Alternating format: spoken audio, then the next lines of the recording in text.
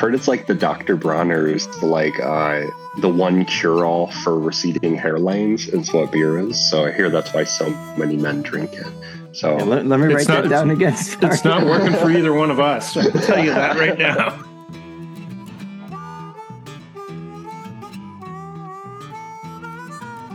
Welcome to the Pints and Pews podcast. I'm your co-host, Dennis. And I'm your other co-host, Robert. And we're just a couple guys talking the Catholic faith over a pint or two of our favorite beers. So why don't you pour yourself a pint, pull up a chair, and listen in for the next little while. As we take the faith seriously, but not necessarily ourselves.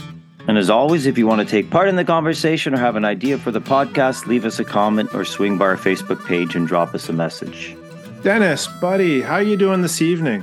Good, Robert. Getting a little chilly here in Toronto area, is it not? I felt that it was really a little cold today. Cold on the weekend. I was going to say it was a borderline dunkel kind of day. Yeah, it was today. A dunkel kind of day. That's right. You have a dunkel today? No, I don't have a dunkel for us today. I know. I felt a lot of pressure trying to pick a beer because of our guest. You know what I mean? Like just the title of his book. And I'm thinking, geez, I better pick the right beer. So he has a whole chapter in there where he talks about the art of craft beer. The art of craft beers, yes. And Michael, kind of exciting, some of the statistics he threw in that book, too. We'll have to get to those hopefully later when you introduce our guest. But, you remember all of the numbers from there? I did. I wrote a few down because my memory, I know you're getting old and I'm almost getting as old as you. So I had to write a few statistics down. But yeah, it was kind of shocking, the growth of the microbreweries. So your memory's kind of like your hairline. It's receding.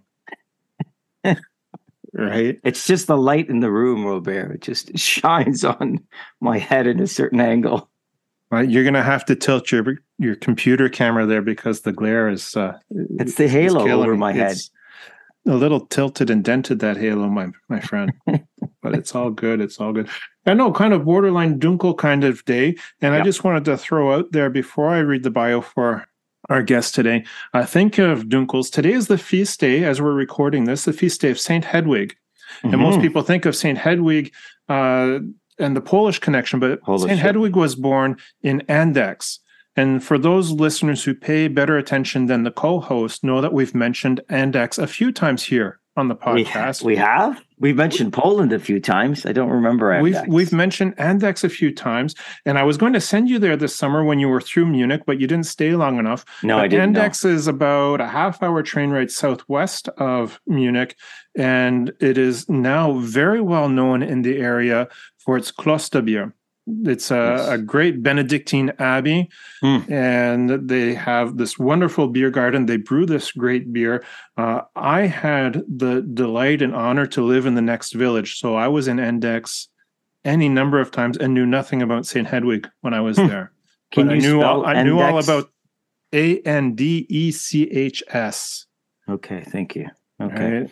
I didn't know much about St. Hedwig, but I knew all about their dunkel. I had no idea. I just assumed she was Polish through and through. No. So that's... Mind you, that's about 800 years ago, and I guess all the borders were not what they are today, I would assume. It's pretty South Bavaria. It's not really that close to Poland. Yeah. Anyways, as always, I digress. So I will introduce our guest here today. And with his name as well, there is a bit of a German connection in there. Yes. I believe. So, I'd love to pronounce that last name. So hopefully I get it correct, but Trevor Gundlach holds a master's degree in theological studies from the University of Dayton. He is an author, project manager, public speaker, and young adult minister. Trevor is a regular speaker at Theology on Tap, and his research on celebration, fulfillment, and the theology of beer drinking has sparked interest across the Midwest and has caught our attention up here in Canada. Trevor, his wife, and their 3 children live in Dayton, Ohio, where they find God in the beauty of nature and the sharing of craft beers. Well, at least I'm pretty sure it's just Trevor and his wife that share the craft beers and not the 3 kids. Let's hope so. The only surprise in Trevor's bio I found here, Dennis, is that it has taken us this long to invite the author of Barstool Theology onto the Pints and Pews podcast. So, Trevor, servus, grüß dich, hello. Welcome to the Pints and Pews podcast. Welcome, Trevor.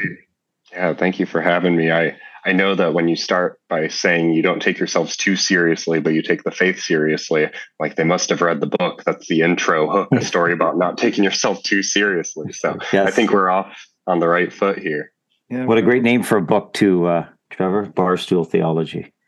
Oh, thank you. It kind of just had a ring to it, right? I had a much less exciting name, and my publisher was like, you used this phrase in your first, like, in your introduction. Why don't you just use this as the title? And it was just one of those facepalm moments, like, oh, I missed it. Like, they got it. But hey, it was there. They mined it. We're good to go. Yeah. Well, and I love the title of it too, because it's a little bit the genesis here of the Pints and Pews podcast, as we were chatting about before we got started here, that, kind of Dennis and I and a few other like-minded Catholic gentlemen used to get together in the local pub and over a beer talk about our Catholic faith. And so we were kind of used to the Barstool theology. Except we were sitting at tables in the bar instead of, at the stool at the bar itself. But yeah, very close. No, that's okay. It's one of those experiences that just about anyone can resonate with. Like, you just start a sentence with, hey, have you ever been at a bar and had a conversation about theology that you didn't see coming? And most people have either a head nod of hesitation, like, ooh, I have a story to tell you. Or other people respond quite excitedly, like, oh yeah, that happened to me the other week. So either way, someone has a story. Absolutely. Now, Trevor, we need to ask as we get started here, sir, what did you bring to drink for us tonight? We're actually quite interested in this. Again, someone who's written about the art of craft brewing would love to know what you have in your pint glass today. Yeah, you can't judge me for this. I know anyone who's like, oh, it's a book on theology and alcohol, it's going to be something really kind of snooty, push up your glasses, and it is. I feel bad. I'm just giving myself a bad rep. My brother-in-law, I convinced him and his wife and his kid to move to our neighborhood. They were about an hour and a half away, and they moved a handful of months ago, and he's an avid home brewer. And that was my only motive for inviting him to live in our neighborhood. Okay, we have to set that straight. But a couple weeks ago, my daughter and I went over and we brewed a light lager with him. Kind of a end of the summer season, transitioning into fall. We've had all of our family vacations. Some of us are taking breaks from having drinks as frequently in the summer months as kind of the switch to tea season, right? Sit around and chat with each other. And so he poured me a growler of this. I brought it home, and here we are having this light lager. A nice growler Very too. nice. I miss the growlers, Robert. You had them up at your little local up there in Port Perry. Yeah, the local craft breweries seem to have gotten away from the growlers. I know. Remember you brought me one a couple of years ago. I love that size of that growler. Hard to do in one sitting, but anyhow. They're not very cost effective. Like, I ran the math on them. They're useful though when your friends are home brewers, though. That's about the main use I can find for them. It's always good to have someone close by who's a good home brewer. I know a number of the smaller craft breweries. That's actually how they started. They started brewing in their basement for themselves, and then people said, "Well, you need to market this," and they kind of take that next step. So, yeah, it's good. We need something when we're watching the Packers. So that's right. Without Aaron Rodgers, so your book needs to be updated a little bit there, Trevor. I know. I'm looking at that, thinking, of course. Well, back in four years ago, I guess he was playing with Green Bay, but now, well, he's on the injured list. But anyhow, I had to pour my beer, Trevor, because if I don't, then Robert digresses and we don't get to prayer and we don't actually get to drink the beer. So what do you have, Dennis? Along. I have from the Lindsay Brewing Company, Robert. You've had from them before. I have. I had it about a month ago, and this was the second one that my friend Dan bought me. You got to love when you break out the reading glasses to be able to see the label. This is Lock 33 in Lindsay, which is just about an hour northeast of Toronto. It's located on the Trent Severn Waterway, which you can get through the Great Lakes right to the Atlantic Ocean if you wish, on the Scugog River. There you go, Robert. That's right up in your territory in Scugog. Buddy, I live like 30 steps from Lake Scugog. I sincerely hope they did not brew that beer with the same water that comes out of Lake Scugog. Let's hope they filtered it. And a sawmill was built here in 1828. That was about the year you graduated from high school too, pal. That was almost 200 years ago, my friend. Come on. But look at the color of that. Isn't that a golden hue to it? that looks about the same color as the water that comes out of Lake Scugog. But that's I hope there's not too much sediment in the bottom. And it's made with water, barley, hops, and yeast. And I wanted to mention that just because of the whole hops thing in the book, which I hope Trevor will touch upon, the use of hops in beer. Robert, what do you have tonight? So I have from the Sons of Kent Brewery, which is in Chatham, Ontario, which is, you can literally see Michigan across the river from there. A Festbier, because I thought, we're in October, we're probably getting to the end of Oktoberfest season, because that always kind of shook my head at that. Oktoberfest starts in September, but that's okay. Anytime you can extend the drinking season, that's okay. I did not know that. And again, too, with it being the Feast of St. Hedwig from Endex in Bavaria, and the big Oktoberfest season, and the label of this beer, too, is the Bavarian flag, the blue and white. I'm just glad you didn't say Sons of something else, but that's good. That color of beer is absolutely just perfect. Yes. Look at that. And nice. That's great. That's a little bit of a big head, but you know what? A lot of those European, I remember pouring beers in Australia, and you had to pour the wheat beers with the big head. But anyhow. Oh, the wheat beers, you're always going to get way more of that head. Yeah. They just seem to explode out of the bottle. Yeah. But we need to get to first sip here, buddy. So we do. We need to say prayer. Yeah. In the name of the Father, and of the Son, and of the Holy Spirit. Amen. Bless, O Lord, this creature beer, which thou hast deigned to produce from the fat of grain, that it may be a salutary remedy to the human race, and grant, through the invocation of thy holy name, that whoever shall drink it may gain health in body and peace in soul. Through Christ our Lord. Amen. In the name of the Father, and of the Son, and the Holy Spirit. Amen. Cheers, gentlemen. Trevor, Robert. Cheers. Oh, that's everything a Bavarian lager is supposed to be. So good.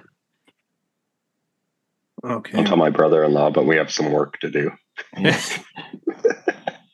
That's okay. It's the experimentation and the taste testing and all of that. That's the best part of it, isn't it? Yeah.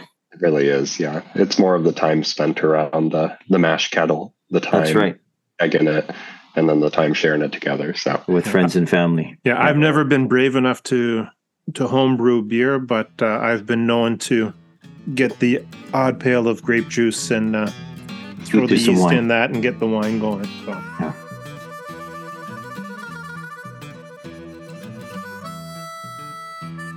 Well, listen, Trevor, this is the part of the show where we get out of the way, and I unleash my inner Marcus Grodi and tell you and ask you to go back and tell us a little bit about your faith journey, wherever you want to begin and as far ahead as you want to go. No, he's telling you to tell the story. That's what he's saying. Tell the story. No, I appreciate that. It's always great to have a chance to reflect in this kind of way, because I'm reflecting a lot these days I've got 3 kids, as you mentioned, an almost 4-year-old, 2.5, and 6-month-old. So my wife and I are constantly thinking, having conversations of how do we want to create a space in our home that is one of faith, our local church within these 4 walls, and how do we create that space for our kids and really instill some of those virtues in them. So as I reflect back, my best example I have is from my parents. So really growing up, my parents created a space in our house that was one of faith, rooted in our Catholic faith. So we went to Mass every Sunday. My dad taught RCIA at our church. My mom was incredibly involved with a group of Dominican sisters nearby that also ran our high school. And I thought this was very common growing up. Only looking back, do I realize that that was really uncommon. And we would pray at the beginning of every meal with a prayer of thanksgiving, where we would each go around and say what we were grateful for so far that day. And we would end every meal with prayers of petition. We call it the prayer cup. It was an old Yahtzee cup that my dad would write prayers on individual business cards that he would always carry with him. And we would cycle through those. So at beginning of every meal, Thanksgiving, end of every meal, petition. And then end of every day, we would have a 3-in-1 kind of a trifecta prayer. we would always go around as a family and say some things we were grateful for, things we would ask forgiveness for, which being one of four boys is not something we oftentimes like to admit. And then what we prayed for the next day. So it was incredible when I look back at the structure at it. And I'm a very structured person now. I realize I'm incredibly grateful for that.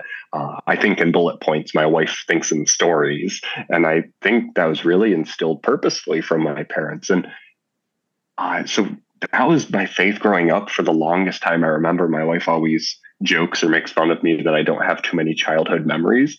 And I'm like, I think it was so repetitive and so structured that each day was essentially the same structure that we went through. And that wasn't better or worse. Like, we didn't really go on vacations. We didn't go on big trips. We couldn't travel for various reasons because of illness in my family and certain restrictions with diet and other things. But we were pretty much localized to our home church, being my family and my three brothers and I and my parents. So and this is in Wisconsin, right? This isn't in Dayton. This is in Wisconsin, right? Correct. Yeah. Just south of Milwaukee. So we're right on the lake. We were really involved in Boy Scouts a lot and camping growing up. And we encountered, now I put the language to it, we encountered God through nature a lot and encountered God through God's creation. And as I'll get into in my book later, that was one of those seeds that was planted as I was really young. My dad would ride his bike to work, I think it was 85% of the year, which you're in Canada, Wisconsin, you know Wisconsin. We know, wow. Yeah, that's typical. It was wild. Like, there'd be snow on the ground and he would be riding. And it was his way of just connecting each morning with breathing that air, being present to what's around him. So my parents were that initial example. And in high school, I kind of was like, this is my thing. But also, I never lost it. I never stepped away from it. It was just not the exciting spark at the time. And then it was really fascinating, because when I went to college, I went to Marquette University, which my brother was the trailblazer. He went there first, and that's run by the Jesuit priests. And he joined the Jesuits then, which is where he is right now. And he's doing incredible work with them. That was a deep inspiration for me. But in that phase of life, I was really reflecting. I wanted to be an engineer, which was fascinating. My dad's an engineer. He's an inventor. But as I got into those studies, I just realized this isn't my calling. And I love the structure of engineering, but not the mathematics as much. I loved it in high school, but not then. So when I was in college, I had spent this time where I'm like, I'm going to switch to theology. My brother did it, but I knew I wasn't called to the priesthood. So I'm like, I guess I'm going to teach theology, because really in the church, there's very limited options if you're not a priest for what you can do with a theology degree. And, or I guess I wasn't creative enough at the time, but I was doing theology and philosophy, and I really fell in love with that. I felt like for the first time I could think, I could communicate clearly. I fell in love with reading. I didn't realize how much I became addicted to reading just as a means of taking in information. And I loved having those conversations with people. But in this parallel path, I was also never introduced to alcohol growing up.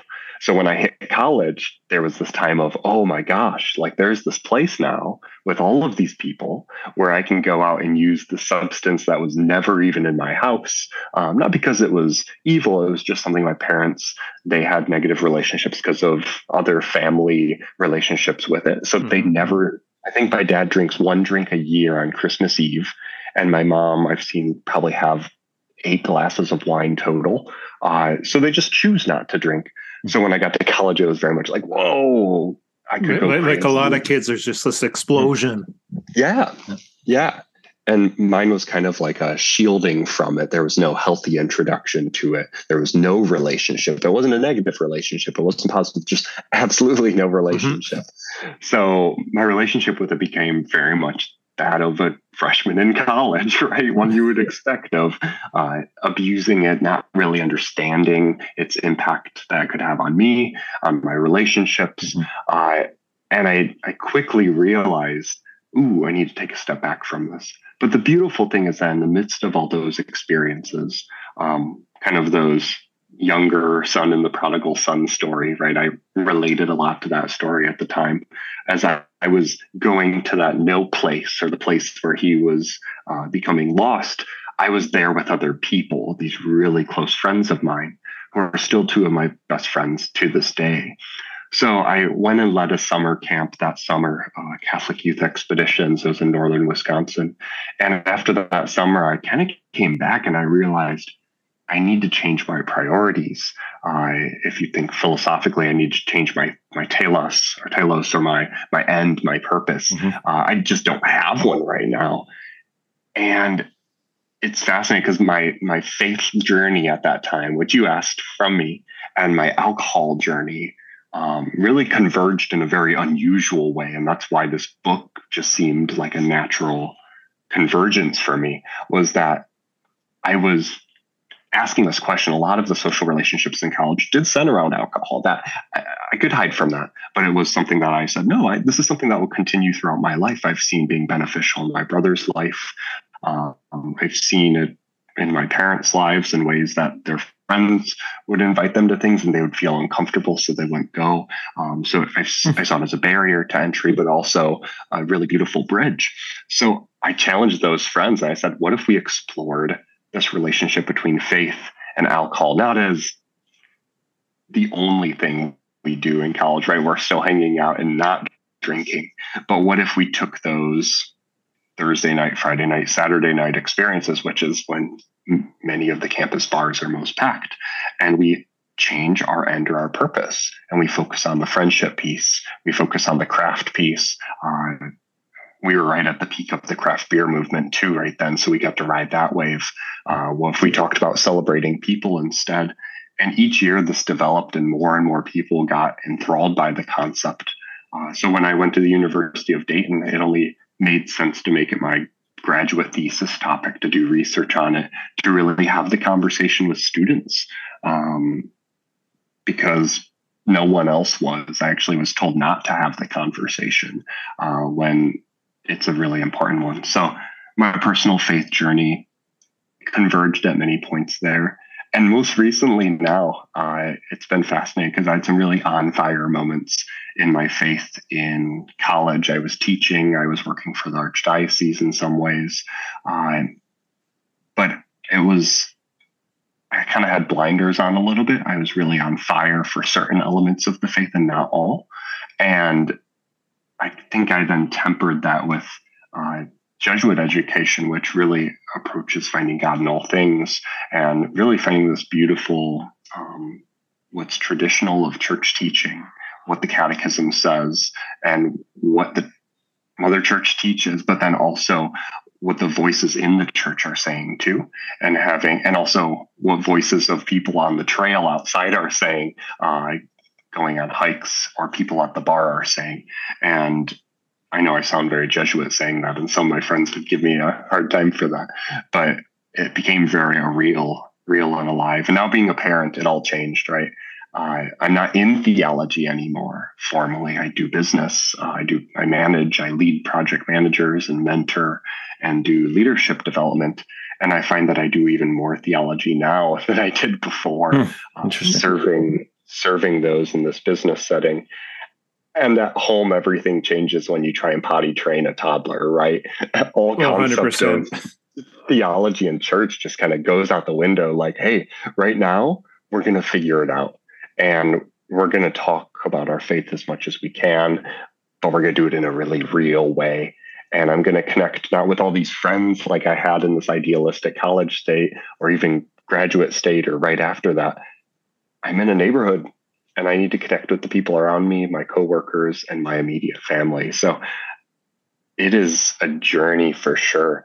But right now it's this very realistic, what does today bring for me serving my family? And how do I do that in a way that's Christ-like? And how do I introduce them to the concepts that my parents taught me?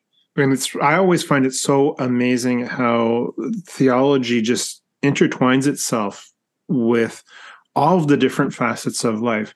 As you were talking about, as being a project manager or leading people who are project managers, as well as potty training, that even though there isn't explicit theology that is brought to those conversations, There is theology that goes into how we live our daily lives on so many different levels, right?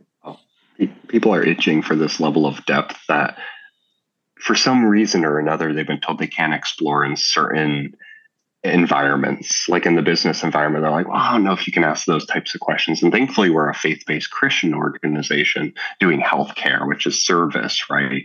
We already use some of the same language that we hear in the works of mercy, things that we hear about that the church supports and is very much behind. So I have freedom to use that language, to lead retreats with our leaders, to reflect at a deep level. But before I brought these things up, they were novel concepts. I'm like, wait, this is normal from the world I come in theology. And they're like, that is a breath of fresh air here. So it more makes me sad for all of those spaces where that are kind of stagnant, because the theologizing or philosophizing of the space has not occurred. But that's just a personal quality. Yeah, that was my next question, how you're able to bring it into your leadership development. But you do say it is a faith-based organization. It's not secular. So you're able, just like myself and Robert, when Robert's retired now, but when we were both teaching, it was within a Catholic school environment. So we're able to bring that in, the faith into the classroom. Yeah, we were very blessed for that. And kind of what Trevor, you were just saying too, is that I always saw with the kids in high school, they were itching to know the truth.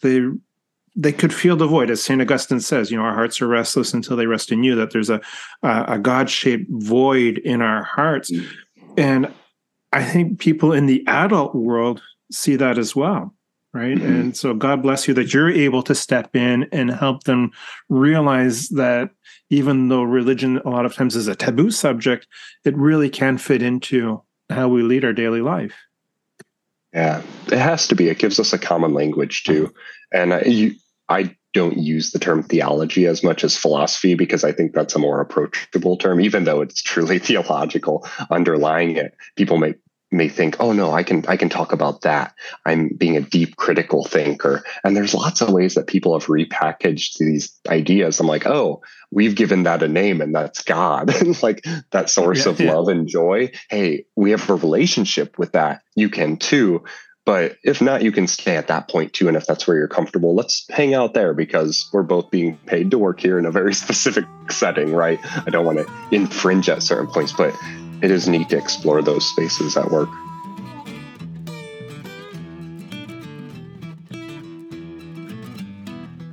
I know you're going to touch upon your book shortly, but just to get to the nitty gritty of beer, because I'm really interested in this, because Robert's a big fan of these types of beers. But you mentioned when you do talk about maybe IPAs and the whole Indian, that's a fascinating little story in there.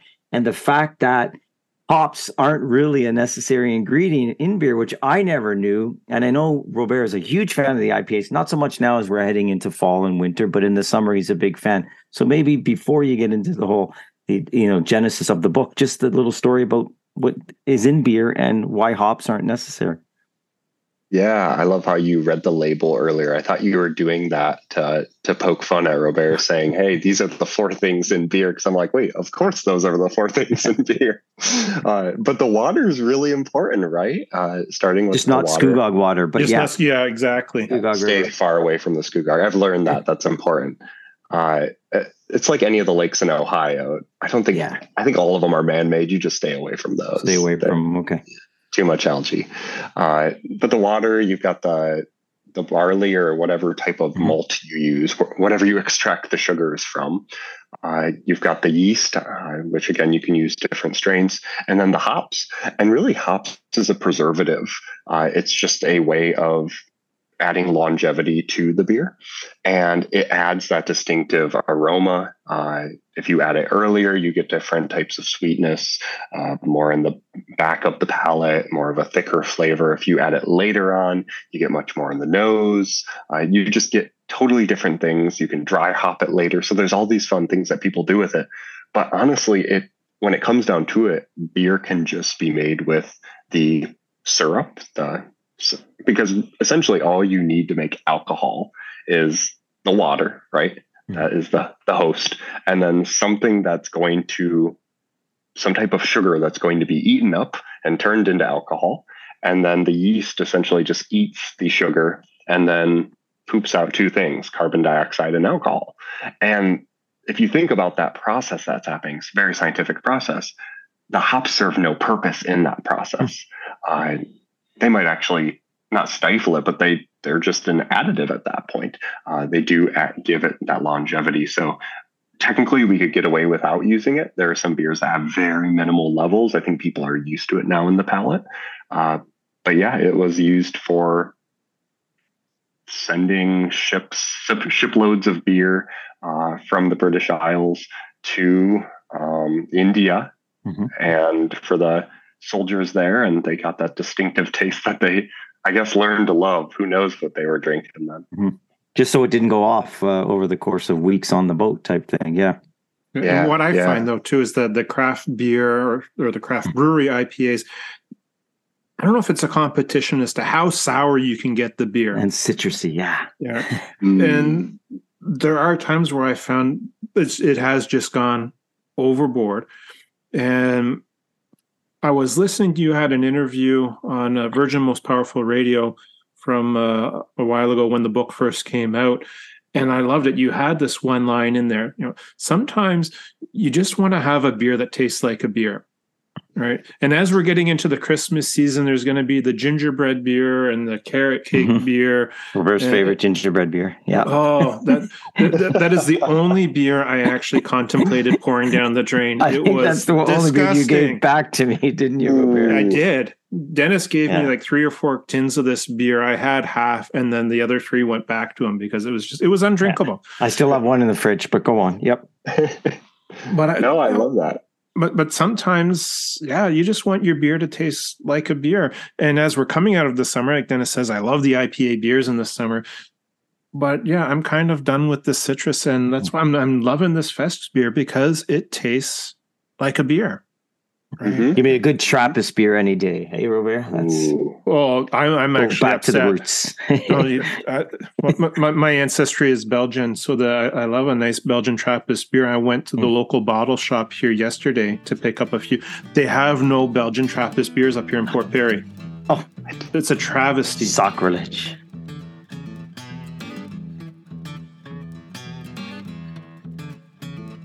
Really love the book, Barstool Theology, and you kind of talked about kind of the genesis and where it came from and the history of the book. I really love that in the book you pose these 4 questions. They're kind of like the 4 main parts of the book. With whom do you drink? What do you drink? When do you drink? And why do you drink? All right. And you talk about how the way we answer all of these questions really affects our drinking experience and how we approach beer. And again, you intertwine theology in all of that. So since we're here drinking together, why don't we start off with the first question, how does who we drink with shape our drinking experience? I wanted to start with a question that I feel like anyone picking up the book could just nod and agree with and say, oh yeah, that makes a lot of sense, right? Because if I started off with, why do you drink? Celebration, you might lose people there. All good evangelization, right, starts with the right types of questions, with beauty, with then goodness, and then truth. And with this one of, with whom do we drink? That's oftentimes the first question we ask ourselves when we're making plans, to be honest, is who am I going to hang out with? Who's going to be there? Where am I going? And what are we going to do? So that's normally just the genesis of just gathering in the first place where alcohol is most often present. So I said, if we can get to that question first, then the rest of them will follow. And I just want to take a step back even of above these 4 questions. People always talk about like, oh, is it right or wrong to drink alcohol? And that was always what people would ask me whenever we would start talking about theology of alcohol. I'm like, I don't want to have that conversation anymore. Like, I want to have a more enriching conversation that assumes people are choosing to drink and assuming others are choosing not to. And assuming people are choosing to drink, where's the guides to help these folks out, right? How do I have that fulfilling experience, avoid emptiness, both in my soul and my glass, and we'll all be good. So starting with this, with whom do we drink? I went to some Aristotle, which was fun. I started very philosophical, and he talks about a philosophy of friendship. And Paul Waddell was a professor at St. Norbert's College in northern Wisconsin, and he wrote some incredible books on friendship and the moral life. And he breaks it down to three types of friends. You've got friends of usefulness. I say those are like your LinkedIn contacts, right? They're good as long as they're useful, but they won't really stick up for you. You've got friends of pleasure, and that's Aristotle's translation. It's just friends you hang out with and are happy with. It's pleasurable to be around them. It's enjoyable. You do things you like together, like you go skiing together, you go hiking together. But beyond that, there's not a ton of that connective or depth there. And then there's friends of virtue. And he says that's where we want to grow into our friendships. So I thought, what if we took this concept of a friend of virtue, right? Two friends who are grown together or grown towards the same goal. And you combine that also with drinking together. What if those friends of virtue choose to go out together? What does that night look like? And I kept envisioning this throughout the book of what if you took this scenario and played it out throughout an evening at a bar? Like, how would I feel coming home from that? Would I feel elated and feel like, wow, I feel full of life. I feel full of joy from these people I was with. Or do I leave being like, that was fine, but it was kind of forgettable in a certain way. There wasn't that substance. I enjoyed it. Don't get me wrong. I enjoyed it and I made a connection, but it just there wasn't that thing there that drew us in further. So kind of like when I leave the bar after having a beer with Dennis. So that's what you're saying. Oh, yeah. No, I think he's saying the latter, isn't he? Yeah. Yeah. I'll leave that I was going to say that's decide. exactly how I feel when I go out with, Robert, and I've got another couple of friends in Toronto that I went to university with, where you can just get a little bit deeper as well. And I think that's your point, Trevor? It's not just for the pleasure, or it's certainly not a business LinkedIn type of thing you're using. It's where you can go deeper with that particular person. And that's a kind of a beautiful thing.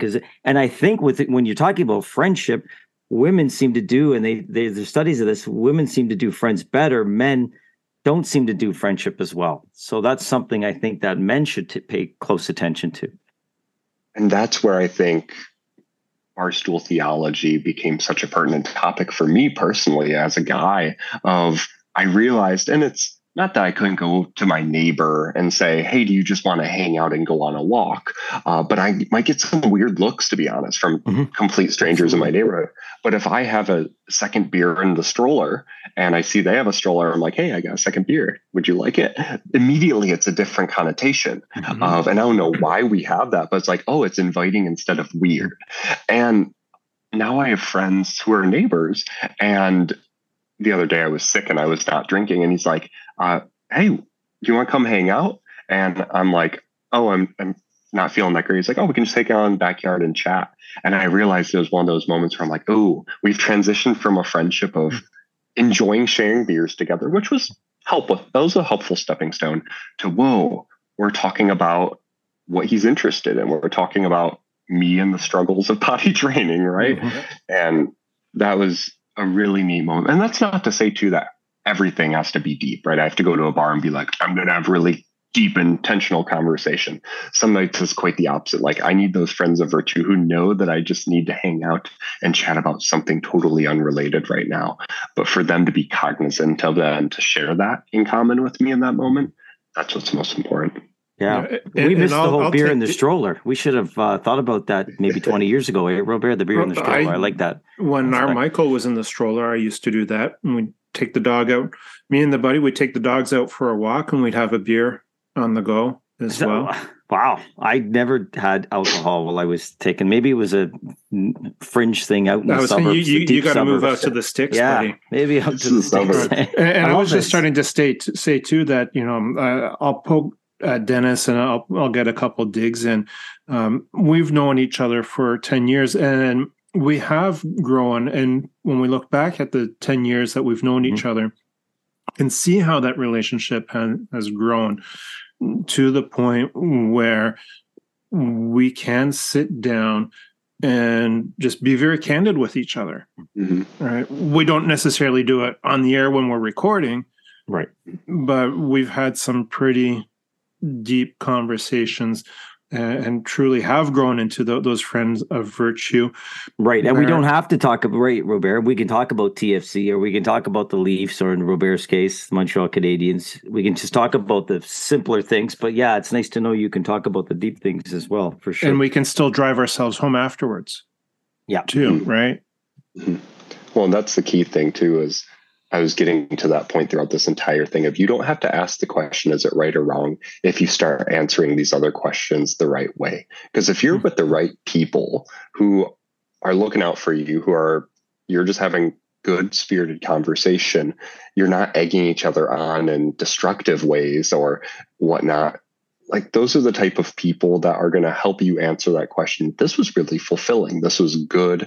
This was something that drew me closer to God. And you don't even have to explicitly answer that question to yourself, right? It might be weird to ask that out loud, but we have that sense of rightness, that sense of, ooh, I feel like I'm where I'm supposed to be right now. And answering that question, who, is that first step I found. So is it more difficult now in the age of social media, or would it have been easier in myself and Robert's time at university before all this stuff happened, do you think, Trevor? Ooh, that's a really good question. So it's tough because COVID was such a changing thing in terms of how we gathered together. And I also think it showed our resilience, even in the midst of using social media, through social media, to gather with each other. I had a lot of Skype, Barstool hangouts when I met with people. And I think social media does distance us in some ways, right? Everyone has those arguments. But if nothing else, it's a way for my friend now, my neighbor, to share his untapped beer ratings with me, right? I love seeing how he rates beers and how he talks about them. And that's the pleasure of social media there. Or my brother-in-law being able to share, like, hey, here are the beers I'm making. And for me, to more be passively watching those things instead of having to actively be seeking that out. Because people aren't really good at reaching out in a social media age, right? They like being reached out to. And I think when it comes to these friendships, as a young adult, those are things that are really challenging for a lot of people to make. And if beer can be one of those like lenses into which we can talk to people, or the first conversation, like, hey, what are you having? Right? Easy conversation. I told that to my brother when he was younger. I'm like, look for the easy conversations. Like, what kind of beer is that? Tell me about it. And then from there, you can talk about other things. So it's very much a stepping stone. Yeah, and really that fellowship aspect is so key to developing the relationships, to be able to go deeper. So you ask, who are we going to drink with? So then the next thing, and like you're saying, you're asking, what beer is that? So like, what do you drink is the next question. What's in your glass? Right? So, and how does that affect what we're pouring, whether it's the Skugog beer from Lindsay or the Fest beer or the beer from your brother-in-law's basement? How does the non-alcoholic beer as well, which I think you mentioned. Do you still have that sitting in your fridge there that you? No, I gave it to my nephew. I gave it to my nephew. He was quite appreciative of that, Robert. Yeah, so he was quite happy with that. Says it was really good too. There's some really good non-alcoholic beers they're making. Yeah, there are. But why are they not half the price of regular beers? I can't figure that one out. I might as well just buy a regular beer. But go on. I digress. Sure. Sorry, Trevor. No, I think there's a chapter header that I always still laugh at when I flip through the book. It says, nobody shotguns craft beers. And I think that just about sums it up, is the level of abuse of alcohol with beers that are meant to be abused, right? They really pitch themselves in that way. And only recently have the marketing really tried to slow down on that. But in the past, it was, hey, if you drink more, we make more money. So therefore, we're a business and let's make this happen. And craft beer has been much more about, we don't even have to say drink responsibly at the end of our commercials, right? That's kind of a given, because you can't drink irresponsibly with this beer. You'll probably just feel a little like full or bloated at the end of it if you have 3 gingerbread beers. And never going to get it, hardly make it through half, never going to make it to 3. So. They succeeded, right? They paused you. No, but the whole concept is if we have something in our glass that's far more artistic, then we tend to slow down. It calls us to really be present to it in a somewhat unusual way. I'm not trying to sound too hippie here, but when you have flavors that jump out to you and you have people that care so deeply about them, it's hard to miss those things, right? It's like walking through an art gallery and choosing to only look down at your phone. Like, why would you do that? You're missing such an opportunity here. And I get some people really don't like some craft beer flavors, and that's okay, right? There's some good nuance to other types of beers that you can find. But I like asking that question again. What is in your glass? Because again, if you have the right people around you, you have something that's artistic in front of you, you're probably going to slow down. You're going to focus on a conversation around that or something a little more deep, rich in conversation. And I really like what you were saying there as far as the nuanced flavors. Dennis and I were hanging out with a former colleague the other day, and his neighbor has a craft brewery. And our friend was saying to this brewer, I don't like all of the beers you have. And the answer was, well, if you liked all of the beers that I'm producing, I wouldn't be doing my job properly because I need to provide for such a wide range of palates. Right? And so as much as to say that there's some beers out there in the craft beer world that I just can't drink, there's a whole wide range that I do love. Right. And I like that too. You talk about it as being a work of art, and you just slow down and you enjoy that.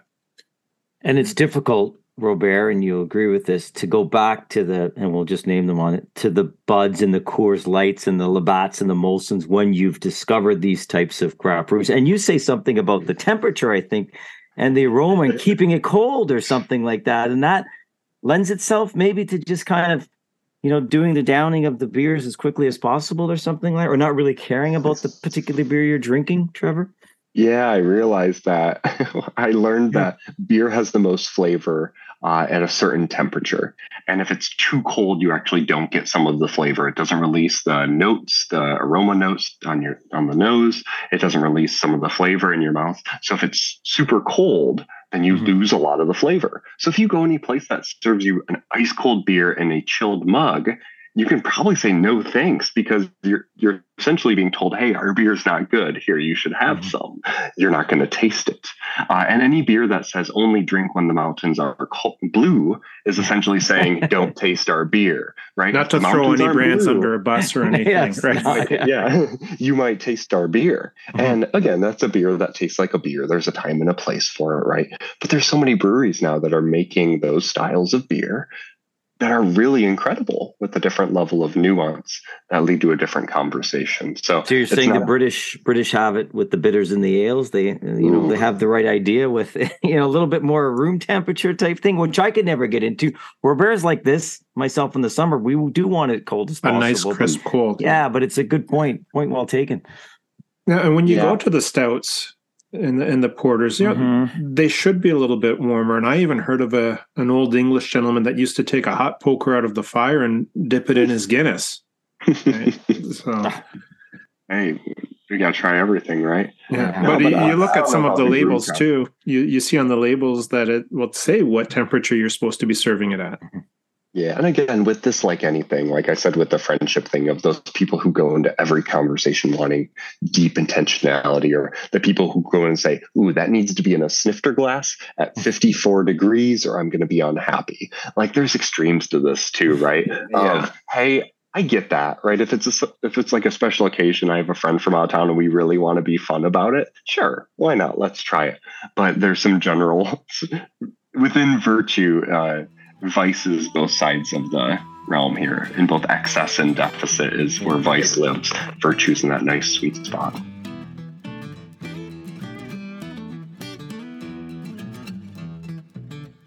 And bring your Aristotle back into the play. Yeah. And we're talking about the different flavors of beer and kind of the different times of the year that we like to have different beer. As we said, I love the IPA in the summer. We talked about today up here in the Toronto area. It was gray. It was cold. I want to say it was 10 degrees. I would say, so for you, I would say about 40 degrees Fahrenheit. We say it's a dunkel kind of day. It's a dark beer kind of day.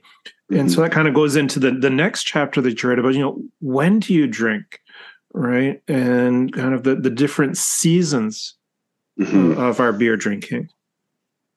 Yeah. Man, every single time I need like a devotion at work or something where I need to reflect with people, I find the seasons are the number one thing that people just get. Right? We all experience them. We all feel them, right? They're the first thing we think about.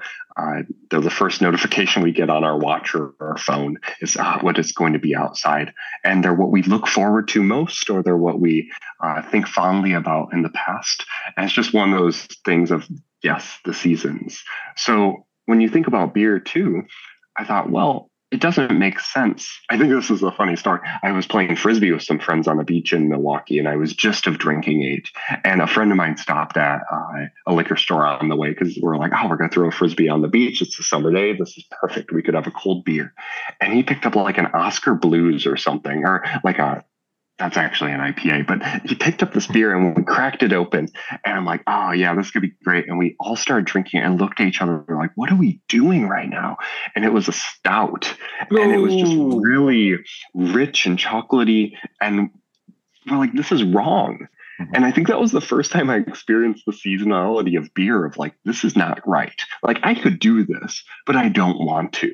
And I think more and more as I matured then too, and my personal life, I realized there's time and place for more and more things of who I am in certain situations of being jovial and excitable versus more serious, stern, and targeted, right? Focused.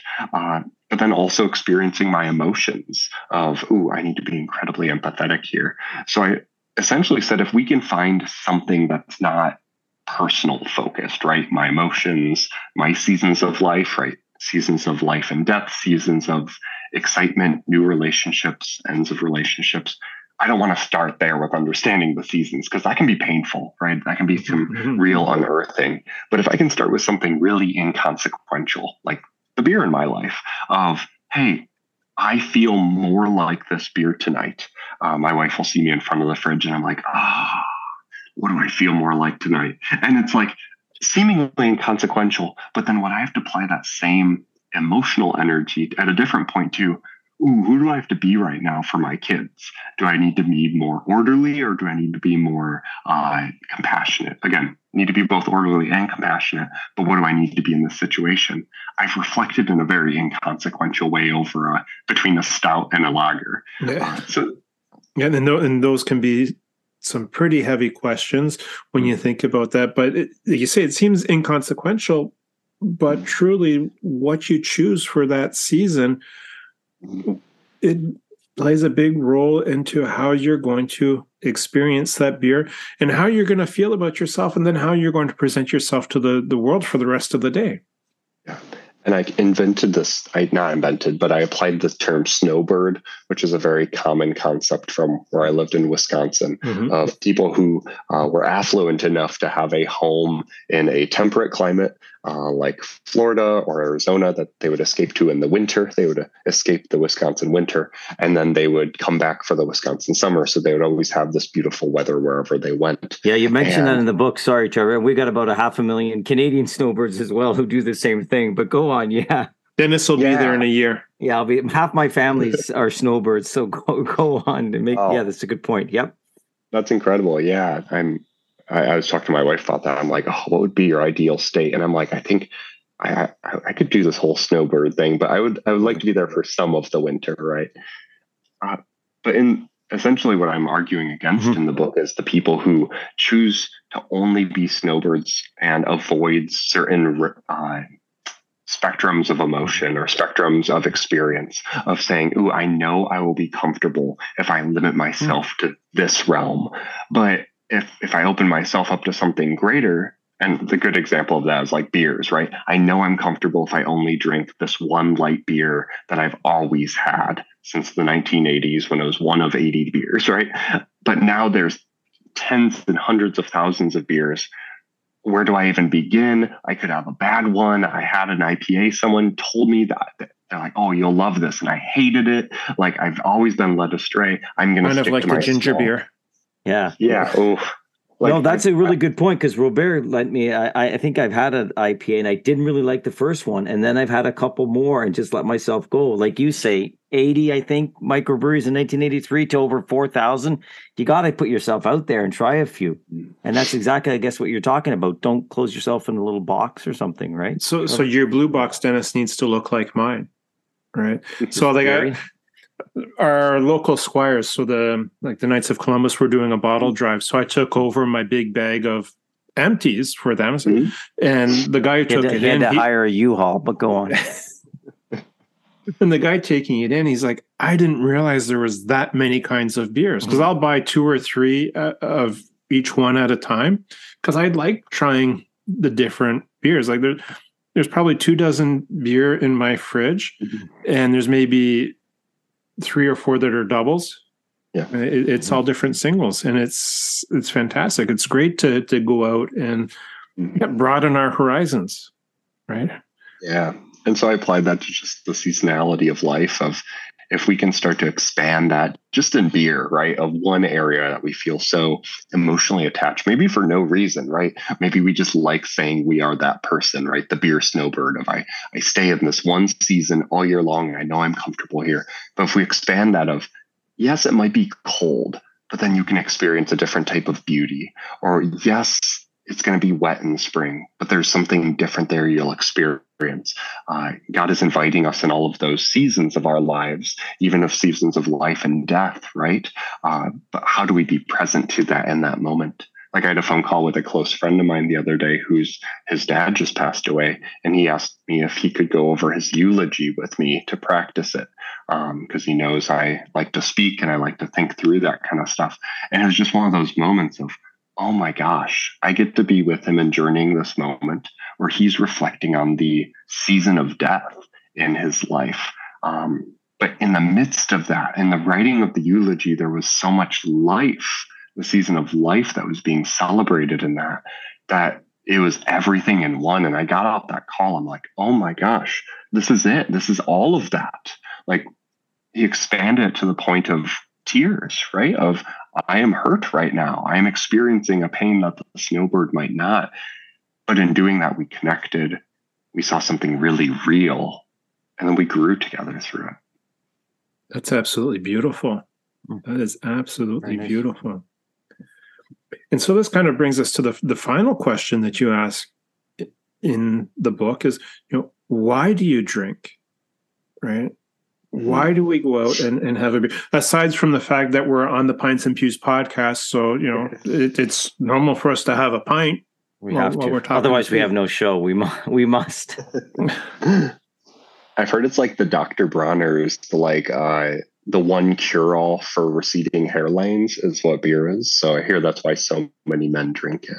So let me write that down again. Sorry. It's not working for either one of us. I can tell you that right now. I'm playing. I had to get one joke in at that. Oh my God, that's perfect. Funny. Perfect. And would it be the same as you pick up on his question, Trevor? Why do you drink? Would it be the same if you were drinking non-alcoholic beer or wine or spirits? Can you move between the different beverages? Oh, yeah. Yeah. I think I used beer because at the time I was writing this, the craft beer culture was just taking off. Okay. I was doing ministry on this subject between 2014, 2016. This came out in 2018. So really at the time at its peak, it was riding that wave. Right now, we're kind of accustomed to all the craft beers. But really now we're seeing that across all these different areas where, yeah, even non-alcoholic beers, you could read this book through that lens. I have some friends I work with who are avid. They do not drink. They do not touch alcohol. And I said, read this, but through the lens of coffee. That's been my world recently, is there's more flavor profiles in coffee than there are even in wine. Again, but you miss some of the conviviality parts. You miss some of that, I don't want to say drunkenness of the spirit, but there's a lot of theological imagery behind that slight change that actually that's undergone in our heads when we drink. So, But I want to get to that question there, right? Why do we drink? You asked that one. And I ended with this one. This is the biggest chapter. I kind of wanted to ramp up to this as being the peak of where I was excited to talk about.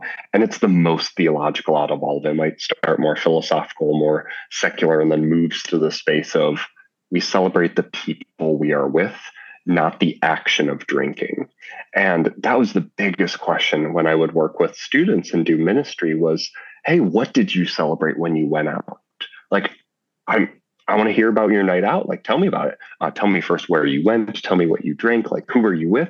But what were you celebrating? What were you doing going out? Because going out's a big activity, at least now as a young adult with kids. Like, if I'm going out, it is for a reason, right? We don't just go out. But in college, it was much more of we would just go out to drink, right? We're going out to have beer. And I really challenged a lot of the people I worked with and a lot of the students of saying, we don't go out just to drink. We don't celebrate an action, right? That's somewhat an end in itself. It's not its own end. Our end, therefore, should be something greater, the celebration. So celebrating people was a really beautiful concept of how do we do that in small ways? Because that's what we celebrate at the Mass. We are celebrating Christ present in the Eucharist, in the Word, in the body of the people gathered, and in the priest. We're celebrating. So I create this deep connection between celebrating the Eucharist and celebrating at a party, and how those two can very much take on a different form. And also called out how we're not very good with prayer as Christians and its fullness, right? We're really good at asking for forgiveness and for praying for things. We're not really good at saying thank you and celebrating and cheering, right? These happy, joyful prayers. And I think of growing up, my parents were really good about this. As I mentioned at the beginning, every night they made us say something we were grateful for and also ask for forgiveness and to look forward to the future. And I realize so many people that I know, especially a lot of the more evangelical Christians now that I work with, they don't understand this concept of joy in their faith.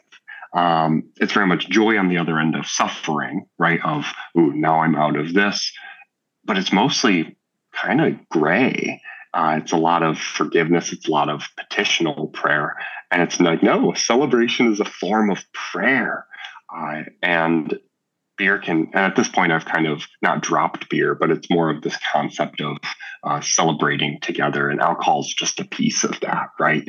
It can't be, or it doesn't even have to be. But as you read the book, it kind of just says, hey, we're now at a different trajectory, and you know that where the place of that is. Yeah, and that the beer is just kind of an add-on to the celebration, and it's not the thing that is being celebrated, and it's not the focal point of that. And I really like what you were talking about there too, because sometimes I wonder, us as almost an uncatechized generation, I know I was never explicitly taught to give prayers of thanksgiving as such, and especially prayer of worship, right? And the greatness of God. That was just never explicitly taught in our lives. But I really like this concept that, we need to be celebrating people. And when we're doing that, it will then temper the misuse of the alcohol that goes into the celebrations. Yeah, my favorite story around this, my little brother still tells it to this day, is one of the things I recommend in the book is to give toasts. And that's something I'm going to encourage you two to do. And you've done at different points in this. Is in certain ways you've toasted each other. I've gotten to see it on camera. You'll say something and give like a little nod, and it'll be like an informal toast to each other. And my younger brother and I, he visited me in Dayton, Ohio. He's still up in Wisconsin. And we went out to this really neat new bar that makes incredible artistic mixed drinks. It just feels like you're transported out of Dayton, Ohio, because we are not known for our craft here. And we saw this group of 3 other guys across the area from us, and they were a bit younger. You could tell that they were like celebrating something. So we made small talk at one point, and they're like, oh, it's this one guy's birthday. He's in town visiting. And I saw on the menu that they had some like fun beer that I knew that was local. So I was like, would you guys be okay if I ordered you a round of beers to celebrate your friend? And they're like, obviously young guys saying, are you okay with us ordering a round of beers? There's no answer other than question about that. Old guys aren't going to say no either, right? Yeah, I guess anyone. Yeah, no.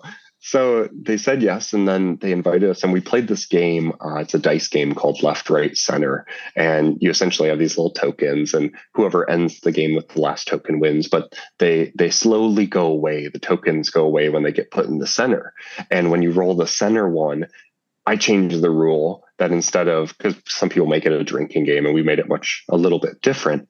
But when you put one in the middle, the rule that we created is you have to make a toast for anything. And there's, I think, 40 tokens in this game. So you're playing this fun game. You're passing tokens. You're sharing beers. You're just like playing this game. But every about 40 seconds, 30 seconds in this game, someone is forced to make a toast. And it stops everything. And the toasts are pretty funny things, right? One guy was like, to the bluebird outside my window this morning. And we're all like, ooh, good toast. That was really nice. But about 10 of those toasts that night were those friends for their friend's birthday, for him. And before we left the bar, that one guy came and found me. His friends were leaving, and he comes back and he looked me in the eye and he just said, thank you for making that really special for me. That was my highlight of the evening. And I know we have a long way to go. It was pretty early in the night. And I'm like, whoa, for him, he was celebrated. His friends got a chance to celebrate him. And all it cost me was 3 beers, saying, hey, let's play this game, and about 40 toasts, 10 of which were really meaningful. The other 30 were probably pretty goofy. But it's that idea of this is a way that we already are comfortably celebrating each other. Let's do more of it. I love that idea. I love that. We're going to have to take that out the next time that we meet up there, Dennis. Right. We'll have to do that. Spontaneous and prepared toasts. These are the spontaneous ones. That's right. We kind of we know all the prepared toasts. We go to a lot of weddings and stuff, but we don't do many of the spontaneous ones. So that'll be on our next agenda, Robert, when we're out and about.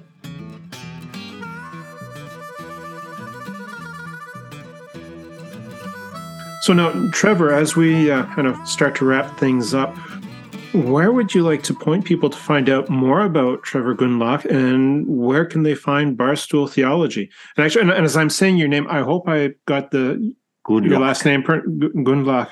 I'm loving it. Hey, it's been anglicized, right? You're going to say it a different way. How would you pronounce it? The umlaut, but now it's just Gundlach.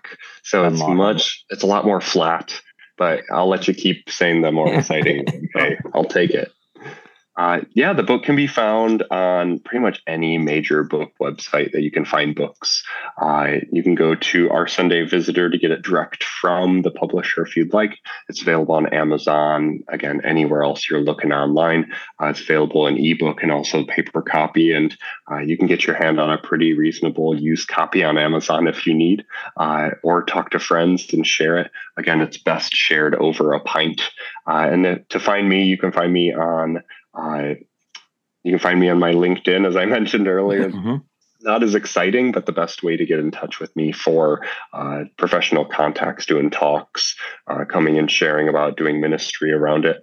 And I still have my Instagram page, not as active. That's Barstool Theology, but that is a way that you can get a hold of me through there. So, really appreciate. Any more books in the offing, or just talks now and spending time at home with your wife and children, I guess? Yeah, no, I took a back seat with this book. It published immediately as my first daughter was born, and kind of doing a whole publicity tour and everything. Just between COVID and her being born, it didn't happen. So I really appreciate things like this to be able to keep spreading the message about it. I think our marketing team just kind of looked at me and said, well, here we go. We don't know how long this will last. And I'm like, well, I have a kid anyway, so that's okay. So I do have 2 books, actually. One that I just signed a publishing deal with that's coming out early next year. And the other one I'm in talks with people right now. The one that's actually coming out next year is probably something that nobody listening to this on Barstool Theology would be interested in. It's not on beer nor theology. I took a pivot in my career towards process engineering, lean process improvement methodologies when it comes to empowering staff and encouraging people to use their voice to change small processes across an entire organization. So it's called Lean Empowerment. Again, that's coming out with a smaller subset of Routledge publishing called Productivity Press in March. I worked on that a lot with my work and my job. But the one I'm most excited about is one that I finished writing, and it's called Mary and Martha. And it's all about the story of Mary and Martha, but looking at leadership and management through the lens of those two women. And I just am obsessed with the concept right now. I'm looking for a publisher. And if nothing else, if I look at these 3 books that I've been able to write, that's the one that I feel most called to talk about, to sit with people. This one really served a deep purpose in my life at the time, and I still love talking about it. The process improvement one, again, is just an opportunity for me to write about something I love at work. But that Mary and Martha one just kind of poured forth from me, and I'm like, I can't stop this, right? This is something that needs to be shared. So fingers crossed that one gets picked up. We'll definitely say a prayer of intercession for Mary and Martha and the leadership book. I really look forward to actually reading that as well when it comes out. Just before we let you go here as well, Trevor, we always like to let our guests know. We'll get your address once we're done recording here, and we'll get you the official Pines and Pews ball cap out to you in the mail. Ooh. So you can you can use it in the summers or maybe the winters in Dayton. It's not as cold as Wisconsin, but I would imagine it's still pretty cold. It doesn't come with ear flaps there, no flaps. Oh. But you could wear it over to your brother-in-law's where doing the home brew, and you can make them jealous over there. So ooh, I will. That's perfect. So as we finish, then I would like to propose a toast. Dennis, Trevor, a toast to faith and fellowship, to friendships that are formed over a pint, but that continue on for a lifetime. May God bless you both, gentlemen. Cheers.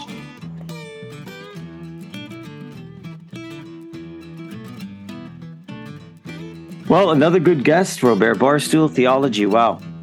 Very, very interesting gentleman and a very informative. And I loved this talk. I loved everything he spoke about in the book. I'll have to reread it. Actually, I read bits of it, and I'm going to have to read it. Actually, it's your book, so I'll just borrow this book and you can buy yourself a new book. I was going to say, I'm going to have like the 5 other books I've lent you. I'm going to have to buy myself another copy. On my desk. I'll have to get those back to you someday, Robert.